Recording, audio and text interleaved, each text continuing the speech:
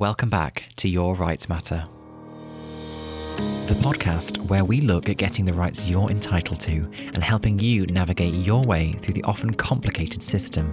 This series is brought to you by Living With Aspergers in South Wales. Their mission is to create a fair and inclusive society for those living with disabilities. In this series, I am joined by Kester, Disability Rights Advisor. Together, we are here to help. From asking your employer for adjustments, learning to use the Equalities Act, and using courts and tribunals, all in one easy-to-listen mini-series. For Living with Aspergers, I'm Harry Bligh. This is Your Rights Matter.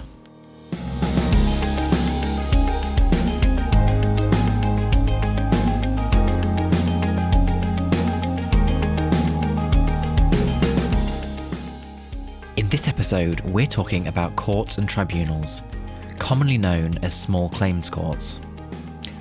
I am, as always, joined by Kester, disability rights expert, who tells us how to use the small claims courts and clears up some of the common misconceptions about using them. Kester, tell me about courts and tribunals. What exactly is their purpose? Yeah, so courts and tribunals are there so that citizens can enforce their rights. So if we take, for example, the Social Security Tribunal, if the DWP tells you you're not entitled to a benefit, you have the right to go to a tribunal and say, look, I am entitled to it, this is why. And if the tribunal agrees with you, it will tell the DWP to pay you that benefit. And in hearing your case, it must make reasonable adjustments. It's slightly different, but the essence of it's the same, that they must give you a fair opportunity to participate so that you can effectively put your case so as to have a fair chance of getting what you're entitled to. The county court is the one where you typically have to take an Equality Act case for failure to make reasonable adjustments. And although sadly that's generally become a circus for lawyers, it's not what it was for. And citizens are entitled to bring their own cases to it without lawyers. Litigants in person have to be accepted by the courts, and they have to be accepted in such a way as to give them a reasonable chance of succeeding, even if they're against a large organisation that has an army of lawyers working for it. So don't feel too intimidated about bringing a case. It is hard, though, because these organisations will always threaten you with costs and make a big thing of that. What they won't tell you is that no court has to make an order of costs. And secondly, they actually have to win to get their costs. Well, you're going because you think you're going to win. And if they've trampled on your rights, you will win.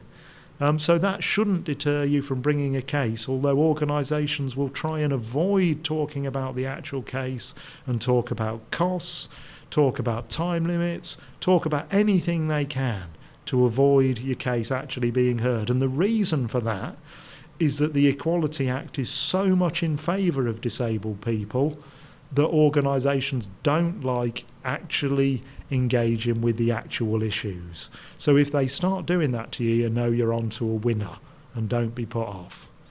How can we access courts and tribunals in order to make a claim? Are there costs involved? Yes, there's no cost at all with a benefits tribunal. An employment tribunal, there's a very, very tiny risk of costs. County court, more of a risk of costs, and this is the problem with the Equality Act, because that's where you have to bring your case. What would make sense is if there was a free equality tribunal, but there isn't. So we've got the county court, and we have to use it.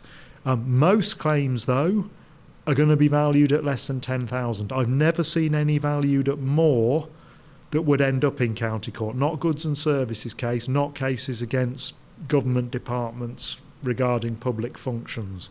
Every one I've seen has been valued at less than $10,000. That means that it's small claims track. That means that legal costs are not available to the other side if you lose, or to you if you that matter. You can't hire a lawyer and get them to pay for it. The idea is that it's informal.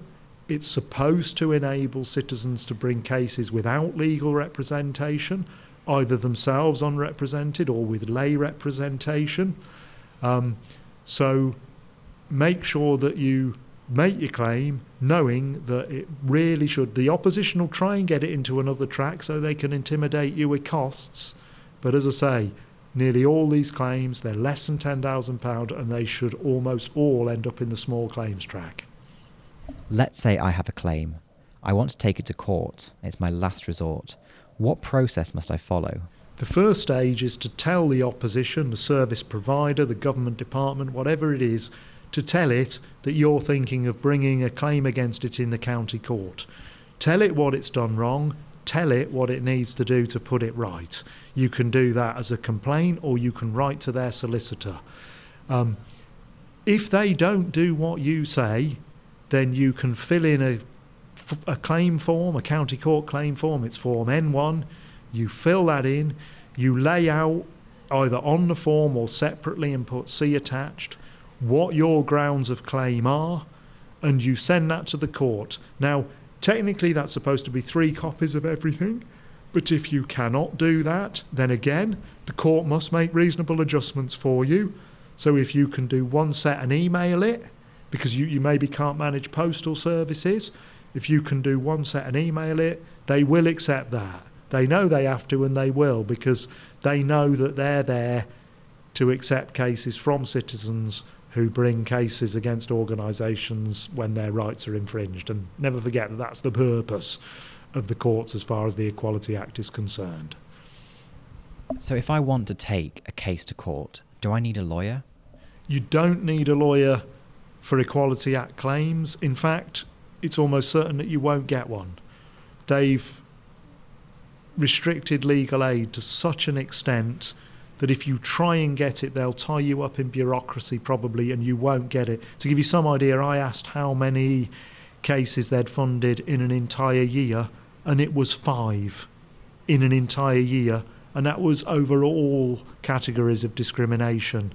So if you go down that road, they'll probably sap your energy and you won't get anywhere, which is the idea of it. If you bring your own case as a litigant in person, then you're in charge and you know that you'll be able to get off the blocks and bring it. And remember, in their small claims, legal aid isn't available for small claims anyway. So the idea of that is it's informal relatively, and it's specifically designed to not be for lawyers, but to be for people bringing their own cases. If someone's listening to this podcast now and thinking, I'm having a similar situation with my hometown council, what is the process they need to follow now? What is a procedure that they can, get the rights that they deserve? So it's telling the council, probably the complaints procedure is the easiest way. Tell them that what they're doing isn't meeting your needs. Laying out clearly, which is the key to reasonable adjustments, lay out clearly what you need them to do, and then say to them that if they don't do it, you'll make a claim in the county court. Where can we get more information about these issues that we've covered in this podcast? There's a number of useful websites. The Equality and Human Rights Commission has a lot of useful information. There's the usual ones you might imagine, like Citizens Advice. There's my own website, Kester Disability Rights. And then there's specialist ones like, for example, Stammering Law, which has a lot of information about claimants bringing Equality Act claims themselves. That focuses on people who have a stammer. There's a lot of information out there. Fortunately, with the internet, it's readily available online. So there we have it, a brief introduction to courts and tribunals and how to use them. And as Kester says, there's plenty of support online. That's all for Series 1 of Your Rights Matter. Series 1 of Your Rights Matter is presented by me, Harry Bligh, with guest Kester Dean. Visit his website, kesterdisabilityrights.com. This podcast is a Think Tank production. For more original podcasts, go to thinktank.fm. I'm Harry Bligh. For Living With Aspergers, you've been listening to Your Rights Matter.